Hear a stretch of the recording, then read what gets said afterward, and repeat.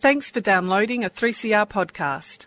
3CR is an independent community radio station based in Melbourne, Australia. We need your financial support to keep going. Go to www.3cr.org.au for more information and to donate online. Now stay tuned for your 3CR podcast. City Limits. Brought to us by the People's Committee for Melbourne every Wednesday at 9 a.m. City Limits is Melbourne's only hour devoted to our urban environment. To transport and planning and housing issues. To privatisations and our utility services. To building and or maintaining a sense of community. 855 on the AM band, if we can hear it through the noise and find it through the smog. City Limits.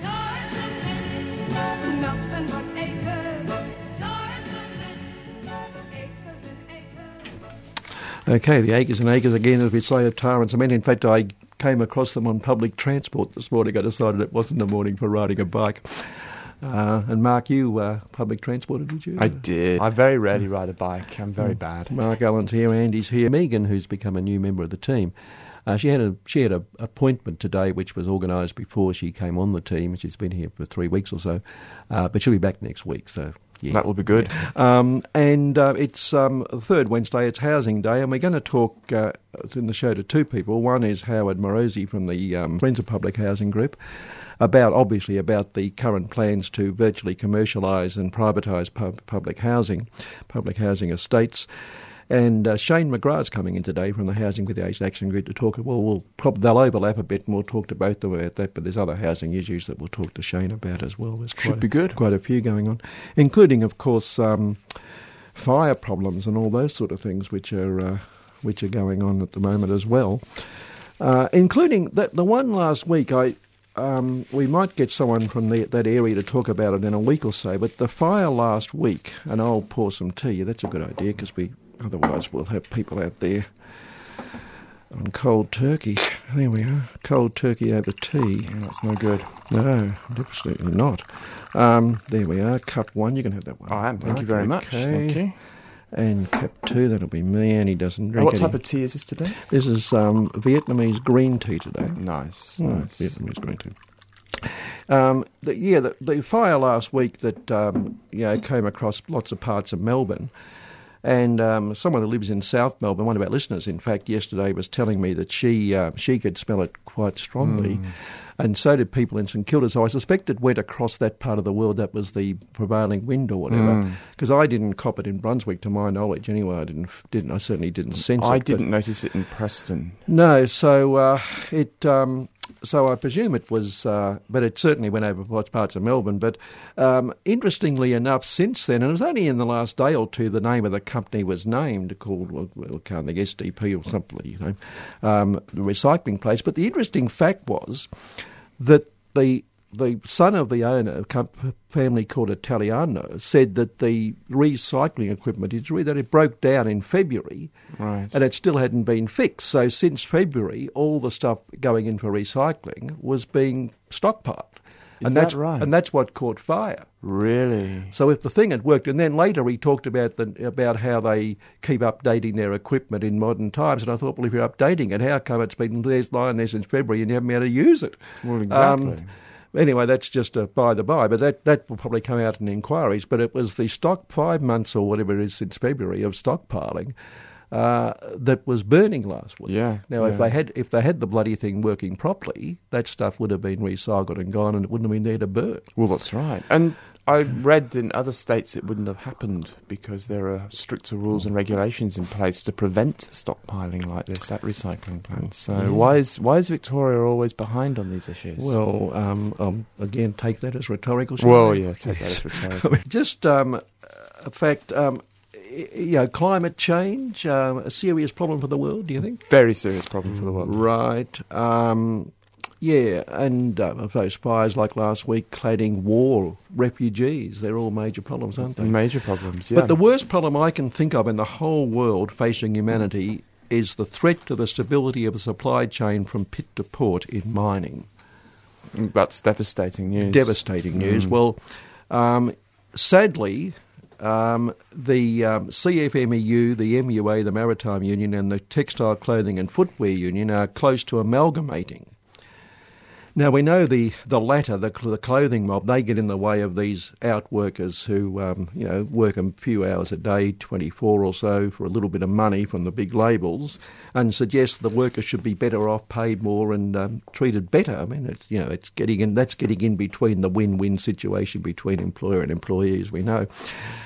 Well, with this amalgamation pending, the Australian Mines and Metals Association said the industry was incredibly concerned. It would give the militant CFMEU and MUA greater capacity to inflict economic damage on the sector. There is no doubt that the stability of the supply chain from pit to port is at risk if this merger is allowed to go ahead. Now, isn't that the greatest threat? I can't think of a bigger threat. I'm just gutted. I'm going to have to change my whole approach to activism now and move away from climate change and move towards the pit to port. Pit to port is the go. Pit to port is the go. And but my God, what a threat though. I mean, it's serious, isn't it? It is serious. It is. Thank God, though, the same sector, and we know that the same sector, and it's great because I know on this program we are occasionally a little critical of the private sector. Oh, just occasionally. Yeah, yes. Occasionally. Yeah. But it's great when you know that there is an element of the private sector that puts itself long last and thinks only of the public cause, the public good, and the public purse. Well, that's the whole philosophy of it, isn't it? That's Surely. it. I'll have a sip of tea.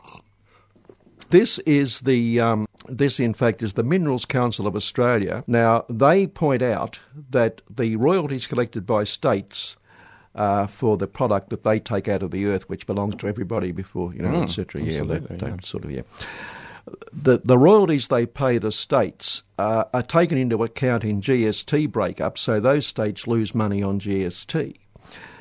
And if they didn't take the royalties off the mining companies, they'd actually be better off because they'd get more in GST than they get in royalties and GST combined. So altruistically, the most altruistic thing I've heard in a long time, the Minerals Council says if you don't take royalties off us and we can use them as, say, profit, then you'll be better off, the public person. So isn't it, I mean, have you ever heard of such altruism? It's interesting, isn't it? They would have had someone working on that for a long time. They must have done, yeah. Now, this one here, I don't like quoting Andrew Bolt through the head, because I think he thrives on causing controversy and enjoys being attacked. But sometimes you've just got to. Sometimes you have to. Last week's decision by Coles and Woolworths, which I suggest probably was not for altruistic reasons either, they're banning of plastic bags, but to make them look good. Nonetheless, he says this is one of the greatest attacks on privacy, on human rights ever. He says, why do these same customers take more than 3.2 billion of these bags at Woolworths checkouts a year? No wonder they do. These bags are so obviously handy. First to take home the shopping and then to wrap food, line bins, bag scraps or even pick up dog droppings. But so many claims by green groups of plastic bags choking even whales have proved wildly exaggerated. Moreover, a Productivity Commission study estimated just 0.8% of these single-use bags become litter. Really? Is that right? That's right. Well, he never gets his facts wrong. No, of course not. And those going to landfill have stabilising qualities, helping with leach, and he quotes it, leachale minimisation and minimising greenhouse gas emissions. The study even warned that banning them could be worse for the environment. No, he says it. In 2008, the UK Environment Agency found the single-use bags were actually the most environmentally friendly sort to make, particularly if people use them more than once. So he's got single use and more than once in the same sentence, which is interesting. For a start, making and transporting these flimsy bags produces less carbon dioxide, waste and other byproducts than does making paper bags or the reusable and recycled plastic tote bags you'll now be encouraged to buy, and on he goes. I mean, like he actually says the climate, not only is climate change not happening, the reverse is happening. I mean, I know. But, and then he denies climate change, but then he uses climate change as his reasoning for whatever, keeping the bags, So, yeah. Now, here's an interesting one. Chinese restaurant chain Tina's Noodle Kitchen in Box Hill and Dainty Sichuan in the Melbourne CBD, and I think they've got a few there spreading around the place a bit, The owner of these has been caught underpaying, exploiting overseas workers. They were caught underpaying 30 employees more than $31,000 in just 2 weeks, following a joint raid of the business with the Immigration Department. The owner-operator Yi Shao, who is husband to chef and co-owner Tina Lee, is facing court charged with aiding and abetting the underpaying, etc. And the accountant has been charged as well. The employees, mostly on working holiday and student visas, were allegedly paid flat rates of $10 to $22 an hour despite working 6 or 7 days a week and more than 10 hours a day. And further down in the story, it says some workers allegedly received less than half of what they were entitled to. 17 were underpaid $18,190 at Dainty Sichuan, and 13 were underpaid $12,805 at Tina's Noodle Kitchen during the 2-week period targeted for orders. Workers allegedly received pay slips that did not record. And it goes on all the things they did and rip off. But the interesting part of the story is that the family running this donated $80,000 to Robert Doyle's mayoral campaign last year. So there you are. There you have the largest corporate donation in Victoria's local government elections. There you have it. So their underpaid staff can rest assured that they're indirectly subsidising. The money went well. The money was well. The money were well, well spent. Right. It's going toward wrecking the Victoria market. Yeah. Yes. Win-win situation all around there. That's right. And I suppose we're thrilled to know we're now going to have not only armed police everywhere around Melbourne and on every street corner to protect us, but armed trained killers, armed military people are going to come in now and... Yes, that's the latest plan by the government. Is that right? Yes, well, in terrorist situations, they send the army in. You know. Right. Yeah, send in the Marines, as the Yanks would say. So that makes us all feel a bit more secure, I would have thought. A bit more secure. Because whenever I see those people get around with their guns and fully armed, I feel I'm now secure. I generally do. Although if you live in certain cities in America, you mightn't feel all that secure. No, you really wouldn't. I assume they must have mistaken her for a black. Quite. Yes, you kind of hope they have a lot more experience, and yes, it's very sad. Very sad. It's tragic, but we shouldn't make fun of it. But I mean, it's tragic, but nonetheless, it's the big fuss in Australia now is because a white Australian woman was killed. Well, quite, yes. When exactly. And of course the same cities where the black bloke was shot in the car, the news has been pointing out in the telly news, a couple of them. There was one where they just shot the bloke through the window when he was, and his partner was in the car with him. And that's right. Yeah. It just goes to show that if we look at what happens in America, why we should be fearful here in Australia. Yes. And speaking of that previous item about the rip-off of the workers, nonetheless, they were ripped off despite the fact that wage growth will remain in the doldrums for at least another 6 months. Deloitte Access Economics, which is one of the big silly companies, its latest quarterly report says wages are unlikely to start growing substantially until next year, and they're the lowest ever at the moment. Wage growth is the lowest ever since they've been keeping records. So. Fortunately, house prices are going down and the cost of living is going down as well, so it doesn't matter, Kevin. Yeah, we might raise that later when we talk about housing costs, actually, and rents and such factors. We just might bring it up. But we may mention it if we've got time. Yeah, that's right. That recent Uluru conference of Indigenous leaders said they wanted a voice, virtually a parliament of Indigenous people. Yes. Speaking of blacks, as we were previously. And it's gone to the government, but both Turnbull and Shorten are saying that they probably accept the idea of having a separate black group, but Parliament will have overriding veto over anything they decide. So are you saying this could be somewhat of a tokenistic gesture? Well, Kevin? I'm not saying that at all. I'm just suggesting that it's good to see that the rest of us have a say, because we don't want blacks determining their own situation. Well, of course not. No, of course not. We just give them a little bit of carrot and a string, and keep going with the game we've been playing. I made the point, in fact, that on the week that was this week, because they're also talking about Australia getting in. I think it's that wonderful parliamentary person from Adelaide, Christopher Paine, He wants us to get involved in the space race, and made the point that this is not really a waste of money because it's about we're going to need to find a new planet shortly anyway, and so it's good value for money that we find somewhere else to go when we've destroyed the one we got.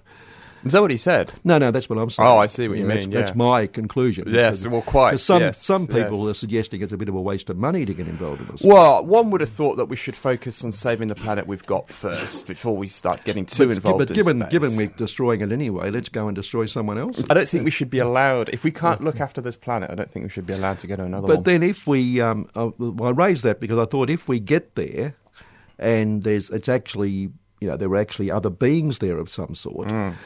We've got to hope, one, that they don't treat climate refugees like we treat climate refugees. Yes.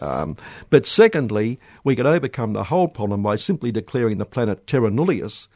Yes. And telling whoever's there they don't even exist. Yes, exactly. Yes. What do you reckon? That's the answer. Well, that's been done before. Yes, on the Earth. We've here in Australia. We've done it. And we've done it. Yeah. And that previous report I read out, we're still doing it. Well, quite exactly. Yes. It's ongoing. It's an ongoing thing. Christopher Pyne also said recently that he wants Australia to become an arms exporter, and he actually emphasised the Middle East. Yes. As one of the places we should export arms to. We've certainly exported a fair bit of violence over there. We certainly have. Yeah, we've certainly practiced with those weapons. And quite. But, to think that there are still people suggesting that selling arms abroad... I'd just give in. I'm getting a bit cynical, actually, to be quite frank. And Israel sold billions and billions of trained killer merchandise to India last week as well when the Indian Prime Minister was there. There we go. It seems when you go to these places you end up buying... lots of stuff, like when what's his name, the idiot Trump went to Saudi, 100 billion of arms sales. Netanyahu, the Indian bloke he went to Israel, didn't he? But whatever, he went back with another, billions again of arms that he'd bought, which is good. That should assure peace in the area. Well, at least in the Middle East, if you know that you're going to be buying arms off America, at least you know that you won't get banned from entering into America for being a Muslim. So no, unless they turn against you, then they'll have you banned internationally for having them. Oh yes, that's true. Yeah, that's right. Yes. So it depends. Because most of the weapons they object to were actually sold by them in the first place. Yes, exactly, yes. Anyway. You couldn't make this up, could you? No, it's true, bloody true. Tonight, between 6 and 8, at Brunswick Library in Dawson Street, I think people will know that, Brunswick Library, you have to go on that side building, obviously, to get into at that time. 6 and 8 at the... library, Dawson Street Tower, that's the entrance anyway, I go there all the time. There's one of the Brunswick Coburg Anti-Conscription Commemoration campaigns been running a number of functions, as you probably know. There was an all-day Saturday one a few weeks ago that I went to. And it commissioned artist and poet Matt Blackwood to create a new artwork entitled Yes, No for the foyer of the library to commemorate the anti-conscription campaigns of WW1. It's the 100th and we know that's the second referendum actually was December, and it's going to be December this year is the second referendum. Blackwood says, I'm fascinated with stories that are experienced and linked to the places where these stories are set, no matter how magnificent or mundane. And the artwork imagines stories from Brunswick and from people on opposite sides during the conscription debate. And the reason Brunswick Coburg got such a big campaign going is because they were one of the centres of the whole anti-conscription movement 100 years ago. And so tonight at the library, the commemoration will begin with the official opening of his Yes No artwork by Councillor Sue Bolton. And well, everyone on 3CR knows Sue, and she's been on this program, of course, and will be followed by refreshments and a talk by local historian Dr. Val Noon, who's also well known to us. He used to present on the Connolly Irish program here as well, right? Other things, but he's an historian. Val, he spoke at that conference the other week I was at, and discuss more within the conscription vote 1916-17. So that's tonight if anyone wants to go, between 6 and 8 at the library in Brunswick. So, yeah, that should be good. Good stuff, good stuff. Yeah, Val, I've known Val since I was 8 years old, you'll be pleased to know. Is that right? Yes, well, and he was 11. He was 11.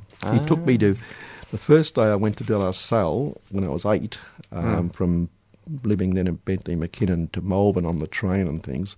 Val lived 2 streets away in the Noons, and he took me on my first day. So, Oh, there you go. Yes, he was a big boy. And just to finish up before we go to our first guest, just want to raise the point that Goldman Sachs this week is saying one of the top investment picks in the whole world is Transurban, our wonderful freeway company. Oh, great. Yes, big money in freeways. Isn't that good to know? Well, we are putting 50,000 more cars onto the road every year. Yes, So. I just thought I'd mention that. And having mentioned all that rubbish we've just talked about, we'll go to our first guest.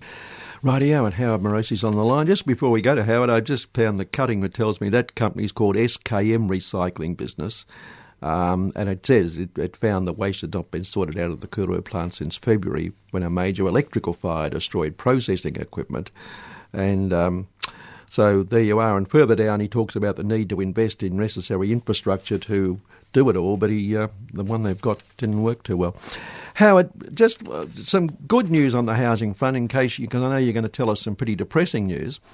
But some good news is that Ryan Stokes, who's the scion of the Channel 7 billionaire who runs Channel 7, he's just flogged his Walsh Bay two-bedroom penthouse for $9 million and bought another joint up the road for $15 million. So housing isn't going too badly for some people, obviously.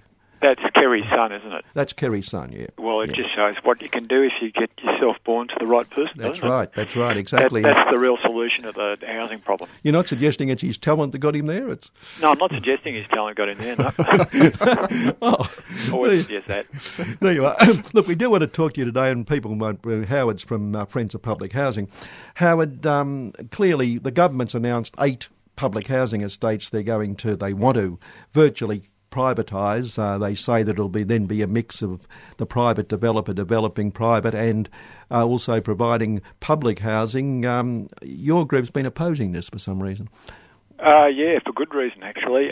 It's probably 9 estates, I think, and you've also got another couple which they've already previously announced that they're going to redevelop. That's Ashburton and Preston. Mm-hmm. So we're looking at 11 estates, which are probably going to be redeveloped in the same way.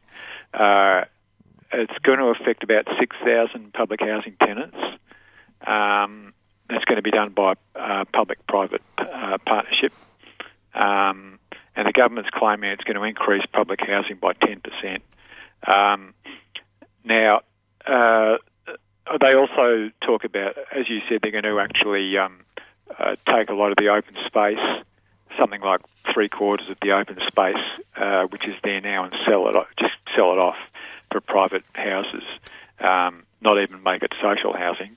So there's another 3/4 of the land could be used for public housing, and of the 1/4 that's staying, there's a strong likelihood, although they won't say it, that it's going to just be given away to be either managed or owned by the private social housing sector and not be devoted to public housing. So, we're, for obvious reasons, we're opposing that. We want it all to be retained for public housing. And actually a lot of it doesn't need to be demolished at all.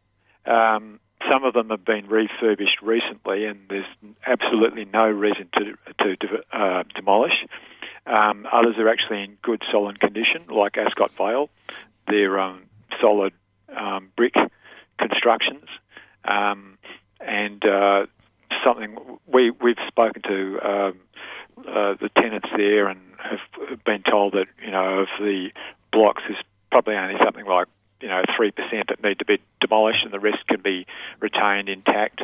So again, it's a land grab and it's a privatisation push by the state government, but they're not saying that. It wouldn't surprise me if a lot of this public housing that they're wanting to demolish is actually more robust than a lot of the new private housing that's being built today. This is the irony when you look at it. Yes, that's actually that's a good way of looking at it, actually. And the other thing is, despite a little bit of dilapidation, when you explain to the tenants that they're actually at risk of not going back there, they want to retain what they've got now. And there's an option, rather than to just go in and demolish en masse, to just refurbish gradually, so that the tenants, and this has been done before, the tenants have been moved out, like temporarily, gradually from a small section. That small section is refurbished. They move them back in and they move on to the next section. It could be done floor by floor. Yeah. So that option's there, and we actually are pushing for that. We've actually had a lot of really good activity in the last month. That's a lot of good news actually about the resistance to what the government's planning. There's been 2 really well-attended public meetings. And the left is actually really starting to mobilise behind the campaign. The left has pretty much been sleeping because, as listeners will know, the process has been going on for the last 30 years, but there hasn't been a lot of public statements, let alone actual, on-the-ground action by the socialists. But they're now starting to hold public meetings, and they're door-knocking tenants, and they're actually mobilising. Everyone's mobilising within those groups. I'm talking about Steve Jolly's Socialist Party and the Socialist Alliance, particularly Sue Bolton's been very good and very involved on that. 2 really well-attended meetings, lots of involvement from the left. Pensioners are now starting to get involved with the pensioners group. They've got liaison with the government and they're pressuring the government. So there's a lot of pressure being applied now. And this is really the first time I feel really energised that we can actually make a substantial, build up a substantial resistance to what the government's doing. But Howard, if the government and the Minister Foley say that there's going to be more public housing at the end of all this, isn't this win-win for both the private and public sector? Well, it would be, but that's probably not what's going to happen. Oh. People should know that, firstly, when the government says it's going to increase public housing, what they tend to do, what they are doing, is actually demolishing 3-bedroom places and replacing them with 1- and 2-bedroom places. So they falsely claim that there's going to be an increase in public housing, but that's only true if you look at the number of units. It's not true if you look at the number of residents that are going to go back. So there'll be less people able to be housed. Less people in slightly more units. Yeah. Which also means that you're going to have dislocation of communities. And that's the other thing people really need to focus on, because people keep talking about the need to build community, in our society, and that's what one of the main drivers of depression and stress and all that sort of stuff. Well, community is there in public housing. You go and speak to a public housing tenant, a public housing activist, and they will tell you about the strength of their community. And these redevelopments are actually breaking those communities up. Exactly. Communities develop incrementally over time. You can't just create a new community by eradicating one and then develop something and then expect a new community just to appear. When you make changes such as this, you're actually destroying, years and years of connections that have been built up over time and community connectivity. Yeah, can I just, in passing, mention more than in passing, I guess, but Shane McGrath from the Housing with the Aged Access Groups wandered into the studio as well. And Shane, you're welcome to join in this discussion anytime you like. All right, thanks, mate. Yeah, come into this.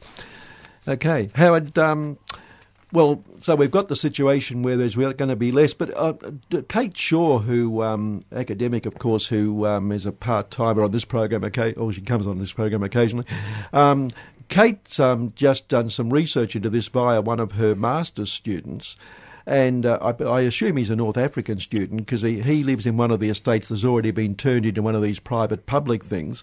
He's in the public bit, but he became aware of the difference when the people in the new public sector objected to kids playing soccer on the estate, and that got him involved in picking up the issue and researching it.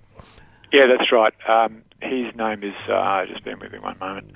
He was actually featured in an article in The Age. His name's Abdullah Jamar, and he did grow up on the Carlton estate, African.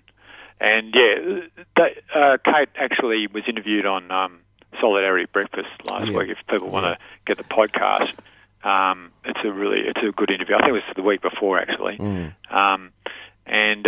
talks about the fact that the private residents in the Carlton estate actually made sure the lights were turned off quite early in the night to prevent the young Africans from playing basketball. So there's conflict there between the private and the public, and it's a gentrification outcome. And of course, in Carlton, in the Rathdown Street estate, that's one of the prime examples of what's probably going to happen. Again, public housing was demolished. A lot of the land was sold off, and people were unable to return. Something like only 20% returned to the site. Mm. And there's a massive wall between the private and public housing, and yet it was sold as something which was going to actually, allow social mix between public and private.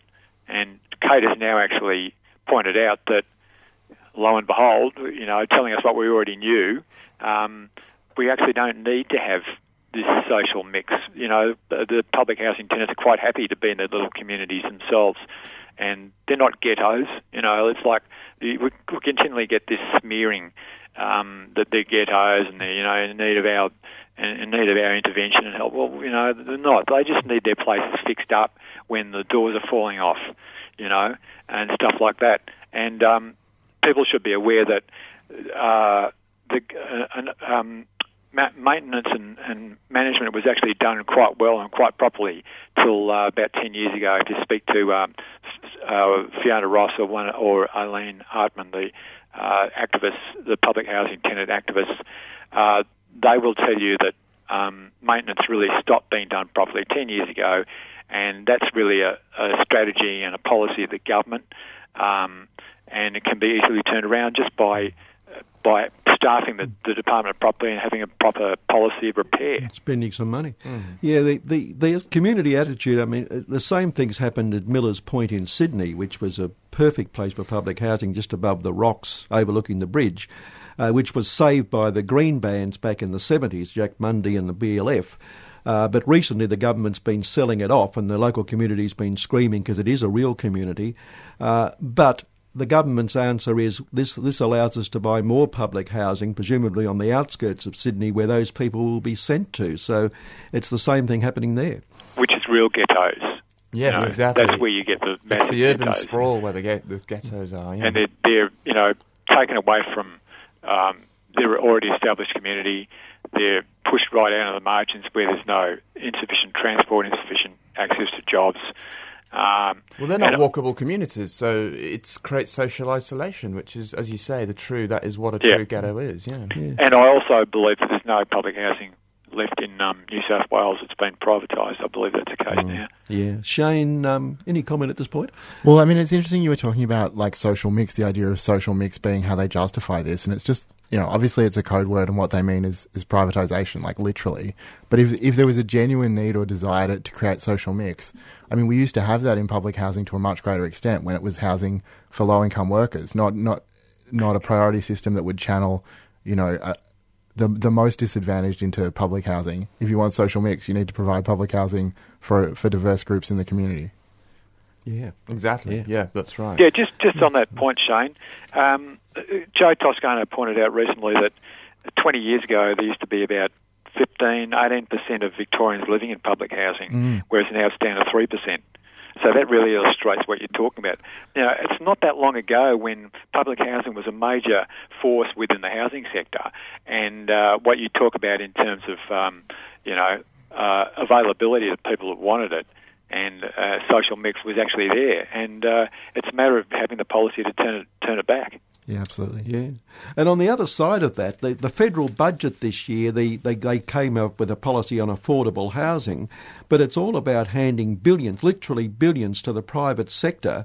And the private sector says they still haven't gone far enough because there's not enough incentive there for them to make enough profit. So if you're talking about putting all this housing money into this sort of development, build to rent and a so-called affordable housing, then if that was spent on things you're talking about now, both of you, Shane and Howard, it would go a long way to solving the problem, wouldn't it?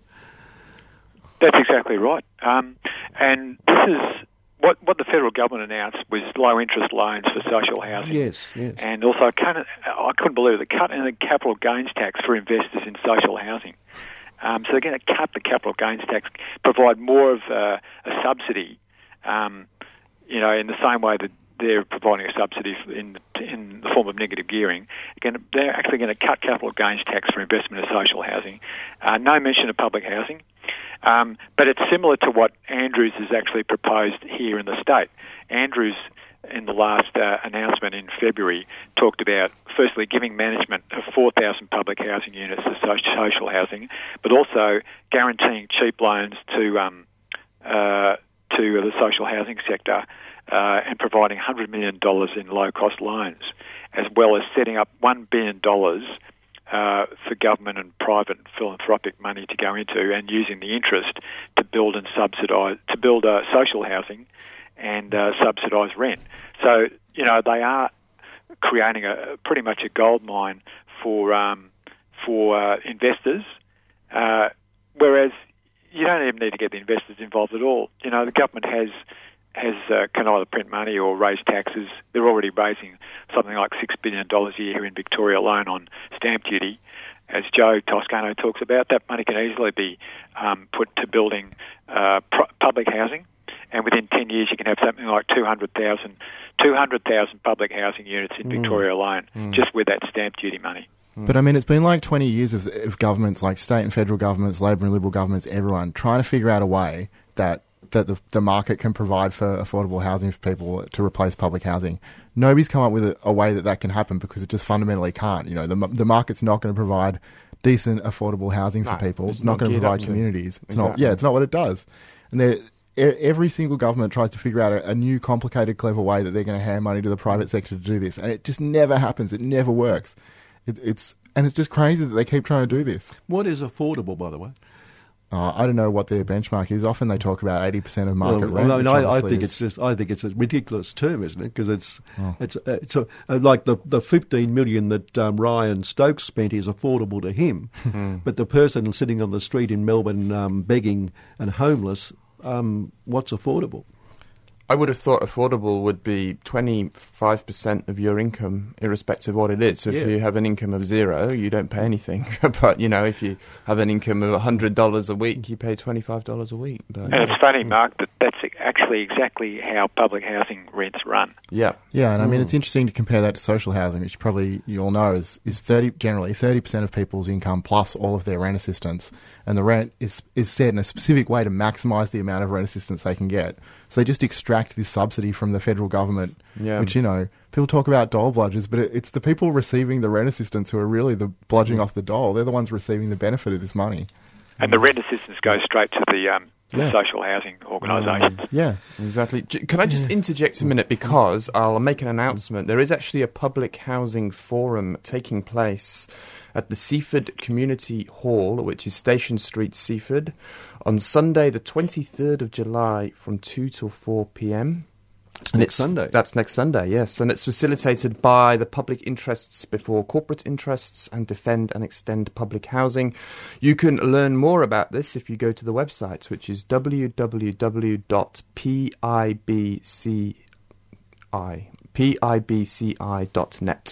So that's www.pibci.net. And I've got no doubt that Joe will talk more about that in the next program. I'm sure he will. And even Howard might now, because I'm sure you know about it as well, Howard. I do. In fact, I'm speaking at it. Oh, right. So lucky I know about it. But do you know, Nina Springle, the Greens MP for that area, is also going to be speaking. And members of the Seaford Housing Action Group as well will be talking at that. So it's kind of more a general briefing for the local community there about public housing, and hopefully we'll be able to get more people mobilised there. And it has been organised by PIBCI, and I want to give special thanks to Julie Jones and Beryl Jarrett for doing that. Right, okay, down that part of the world. And I'm sure Richard Tate's involved as well, who's now on the Committee of Housing with Age Action Group. It's my boss. Down at Seaford, yeah. Howard, we're going to wind up with you here, because we're going to move on to some stuff with Shane. But just to finish up, you're sounding much more positive. The campaign, where's it go from here?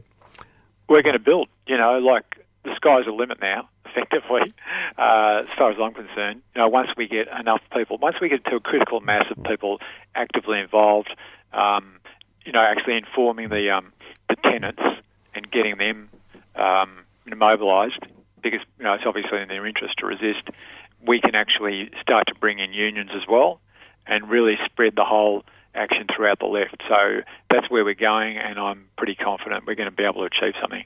Terrific. Okay, Fantastic. Well, good luck, and we'll obviously keep in touch on this one. Yep. Right, Howard, thanks for your time today. Great. Thanks, See you Howard. guys. Okay. See ya. Thanks a lot. Howard Morosi there from Friends of Public Housing and all the other groups I think we've mentioned.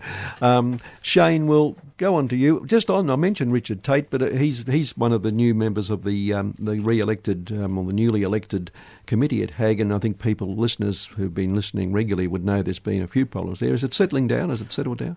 Well, a little bit. Still working out some of the issues. There's definitely been a pretty tumultuous time, but we're really excited about the new committee. It's a great mix of kind of different kinds of expertise and experience, and we're really happy to have them in there. Oh, good, excellent. Okay.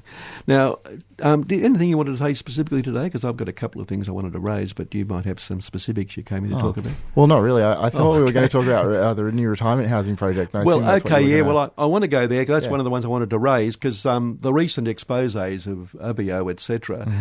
We've mentioned on this program that they were offered the chance by both the Fairfax journos and the ABC journos to respond to what was being put, but they chose not to. But what could they say? Well, since then they've put out their own 19-point statement to the stock exchange, and they've been running full-page ads, a variety of them, how people just love them apparently, and they've been so mistreated in the whole thing. Yeah, well, it's pretty tough running a system that's like designed to reward older people, isn't it?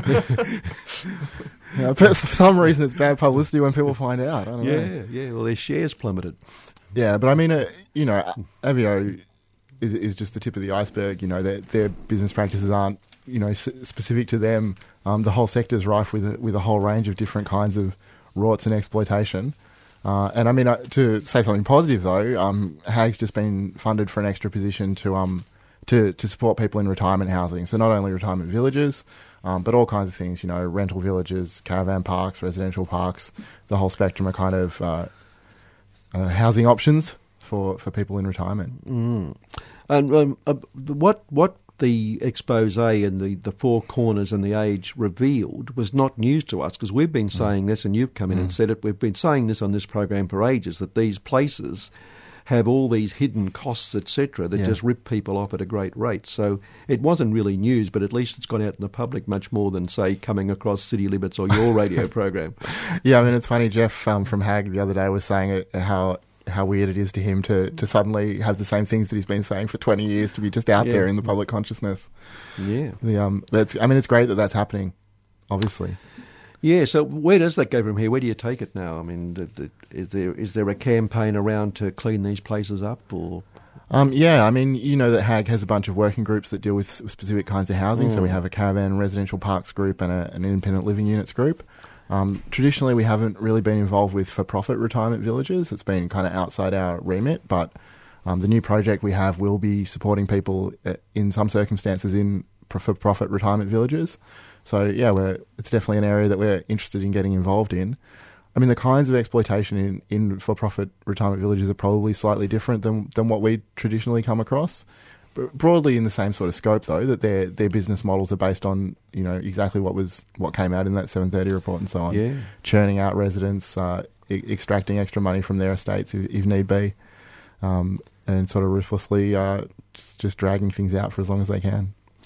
Yeah, there was some, the exposés were pretty dreadful, but they weren't news, I guess, to anybody. But I imagine we've also mentioned several times on the program, if you read the financial pages, particularly the Financial Review in the property sector, almost every day there's articles about the profit to be made from retirement villages and how these big companies are moving into it, and big overseas investors are moving in as well. So they see it purely, if they see it, which they do, purely as a source of profit, then one can only expect the sort of things that came out in that expose to happen. Yeah, that's right. I mean, it's exactly like we were saying before. This is what happens when you try and let the private market provide housing. It's not a commodity that can be that works the same way as other commodities, where you can just sell it as cheaply as you want. In this whole industry, in this whole area, the contracts, as you know, are just hopelessly complicated, hopelessly often confused. I mean, the for-profit ones, are often written by lawyers, but the first matter that I picked up in our new retirement housing program was this contract that some dude had just written. He'd just written the contract himself. Dozens of pages, but specifically and explicitly designed to strip away all the rights from the person signing the contract. It was just extraordinary. Well, I mean, he was looking after his own rights. He certainly was. Yes, that's fair enough. I presume it was a he. Yeah, I presume it was as well. Yeah. But so that's fair enough. But of course, if a lawyer draws it up, then it's guaranteed to be pretty tied up and unclear. Because Yes. if you make laws clear, there's no law to make money out of. Yeah, some of the contracts get quite extraordinary and well beyond my sort of pay grade or capacity to analyse. But people are just oh yeah, it'll be fine, don't worry about it. Yeah. Yeah. And it can be quite hard to find lawyers who can give you good legal advice about a retirement village contract because it's not an area that many of them are very familiar with. But having to go to a lawyer also, one would think that if you're dealing with older people, you'd make things as simple as possible for them to move into somewhere like that. The ads all tell us how easy it is and how wonderful it is and what a great life you have once you're there. But that you've then got to spend money on a lawyer above everything else just to sort out the mess that they give you and hand you, and a lot of people don't anyway, which is the problem, is a further cost. I mean, it's like there's this contradiction in the sector where, on the one hand, you have these extraordinarily complex contracts that nobody can really get their head around. On the other hand, that what you see from management time and time again is just this incredibly condescending, infantilizing approach to dealing with people. The number one, the most consistent complaint that comes through to us about retirement housing is how infantilizing the managers are, how badly they talk down to the residents. And on the Four Corners, the group of people around the table at the opening of it, they were saying just that. They don't want to be treated like kids. We are adults, we're not stupid, etc. That was the point they made. Like when people come to us, it's with a specific problem. There's a rent increase that's unlawful, there's a problem with this, there's a problem with maintenance, a problem with getting evicted, whatever it is. But the overarching thing is always a combination of feeling infantilized and feeling bullied. Yeah. Bullying from management in retirement housing is a real problem. Gee, it's a serious area, isn't it? Another one that's happened recently. Well, it's not happened recently, but of course all those houses in the on the East-West link that were bought up, which we would argue perhaps should be used for public housing. And when people did occupy them, they were thrown out with the Salvation Army saying they were needed for the needy people. Yeah. As we keep pointing out, we're not sure at what point homelessness stopped being needy. But now the government is flogging them, and so far they've sold 22 million's worth. It's sold 16 properties with another 100 to go yet. Again, this seems to be contrary to the conversation we've had earlier in this program. Surely, if you've got 116, therefore, properties in that area on public transport routes, close to shops, etc., ideal spot for public housing. Why not use it for public housing? Yeah, and I mean, that's probably pretty rhetorical in many ways. But but I mean, the thing is, I'm not totally across this story, but what I understood was that those properties were going to be sold essentially below market value because the Liberal Party policy is still that they're going to build the East-West link. So if you buy one, maybe you're going to get compulsorily acquired again, and so nobody's going to pay a full market price. Sorry, I did air quotes in the studio, and none of you can see that. So they're just flogging them off cheap when they could be using them for public housing. It's ridiculous. Yeah, many are being passed in because people are aware of that. Yeah. And the opposition spokesman, Michael O'Brien, said the Labor government had wasted taxpayers' money. Do you fancy that from the opposition saying that? Yeah. Anyway, blind Freddie can see that the East-West link will be built and these properties will be acquired again. For Daniel Andrews to sell these homes in a fire sale adds insult to injury, having already wasted $1.24 billion. Now, out of that, we realise one thing, that Michael O'Brien is not aware of the opposition from people with disabilities about the term blind Freddie. Exactly, yeah. Which they find incredibly insulting. It is. But nonetheless, also, it's what you'd expect him to say, I guess. But it does keep that thing running, doesn't it? So you're right. I mean, why not, therefore, make them public housing? Yeah. Yeah. Well, the answer is, I suppose, because I don't know what the bloody answer is. The answer is that they'd prefer to give the money to people, to the rich. And another factor I just noticed here, there's a piece about the Future Fund and the Canada Pension Plan Investment Board have moved to sell more than 600 million worth of shopping centres around Australia. But the Future Fund is public money put aside. It was set up by Costello, of course, when he was Treasurer. But it's really money that's raised that's supposed to be spent on whatever taxes are raised for, which is like housing and transport and welfare and all those things, education, health. And so it's really taxes raised, not spent. And so, there's a number of funds of that sort. So are government surpluses that government carry on about. They're simply money you haven't spent for which they were raised. Surely this is all money that, again, as we've said earlier, could go into all the things we're now talking about. Yeah. I mean, the problem is the government doesn't want to provide housing.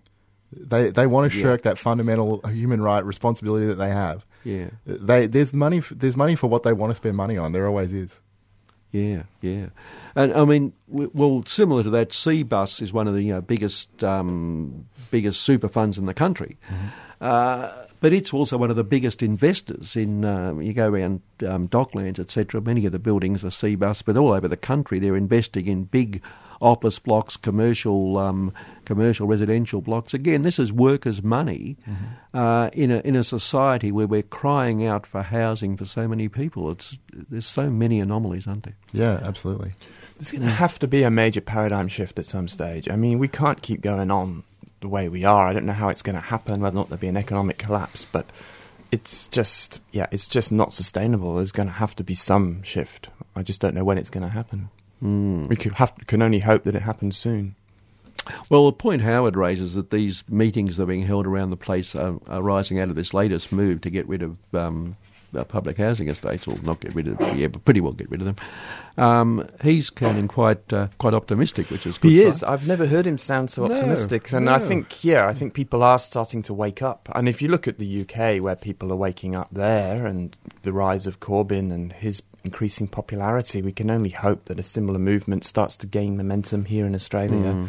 Hard to imagine anyone in the Australian Labor Party managing to come across like a I was just Corbyn. thinking about Bill Shorten leading the kids down the street. Yes, that's right. Yeah, well, my hopes of Scott Ludlam being that person have now been dashed, but we won't go there. But just a quick thing I just mentioned. For those people who are caught up in the private rental markets, there is a campaign by Environment Victoria to get more insulation into rental homes. And apparently less than 50% of rental homes in Victoria have insulation. They're really just glorified tents, which is very true. That means thousands of Victorians are forced to choose between shivering through winter or wasting their money on heating a leaky, inefficient home. It's unfair. It means higher bills and more pollution. So Environment Victoria have got a campaign on, because at the moment the Victorian government are currently reviewing tenancy laws. So this is a once-in-a-decade opportunity. So if you're keen to get involved, go to the environmentvictoria.org.au website, or you can contact their office on 9341 811. It's an important issue. As I say, they are reviewing tenancy laws at the moment, so now is the time to put the pressure on to try and improve the lot for those who are forced to go into the private rental market. This is an area you're involved in, of course.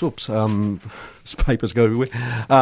Shane, but, again, we're in middle of winter now, and people renting, older people particularly, anyone renting in the private sector, I mean, if you can't do much if the landlord doesn't put the proper heating in, or puts expensive heating that you really can't afford, you're stuck with it, aren't you? Yeah, well, that's in my own private rental as well.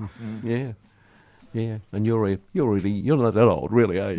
Not that old. No, that's right. So, a younger person. Now, this latest money you got again. What's the latest? What's the new position or new? So it's an expansion of our retirement housing program. So we've got 2 full-time workers now rather than 1. So anyone listening who's got a problem in retirement housing, please give us a call, 9654 7389. Rightio. Let's just repeat that number as people rush to get their pens. Found your pen, it's under something.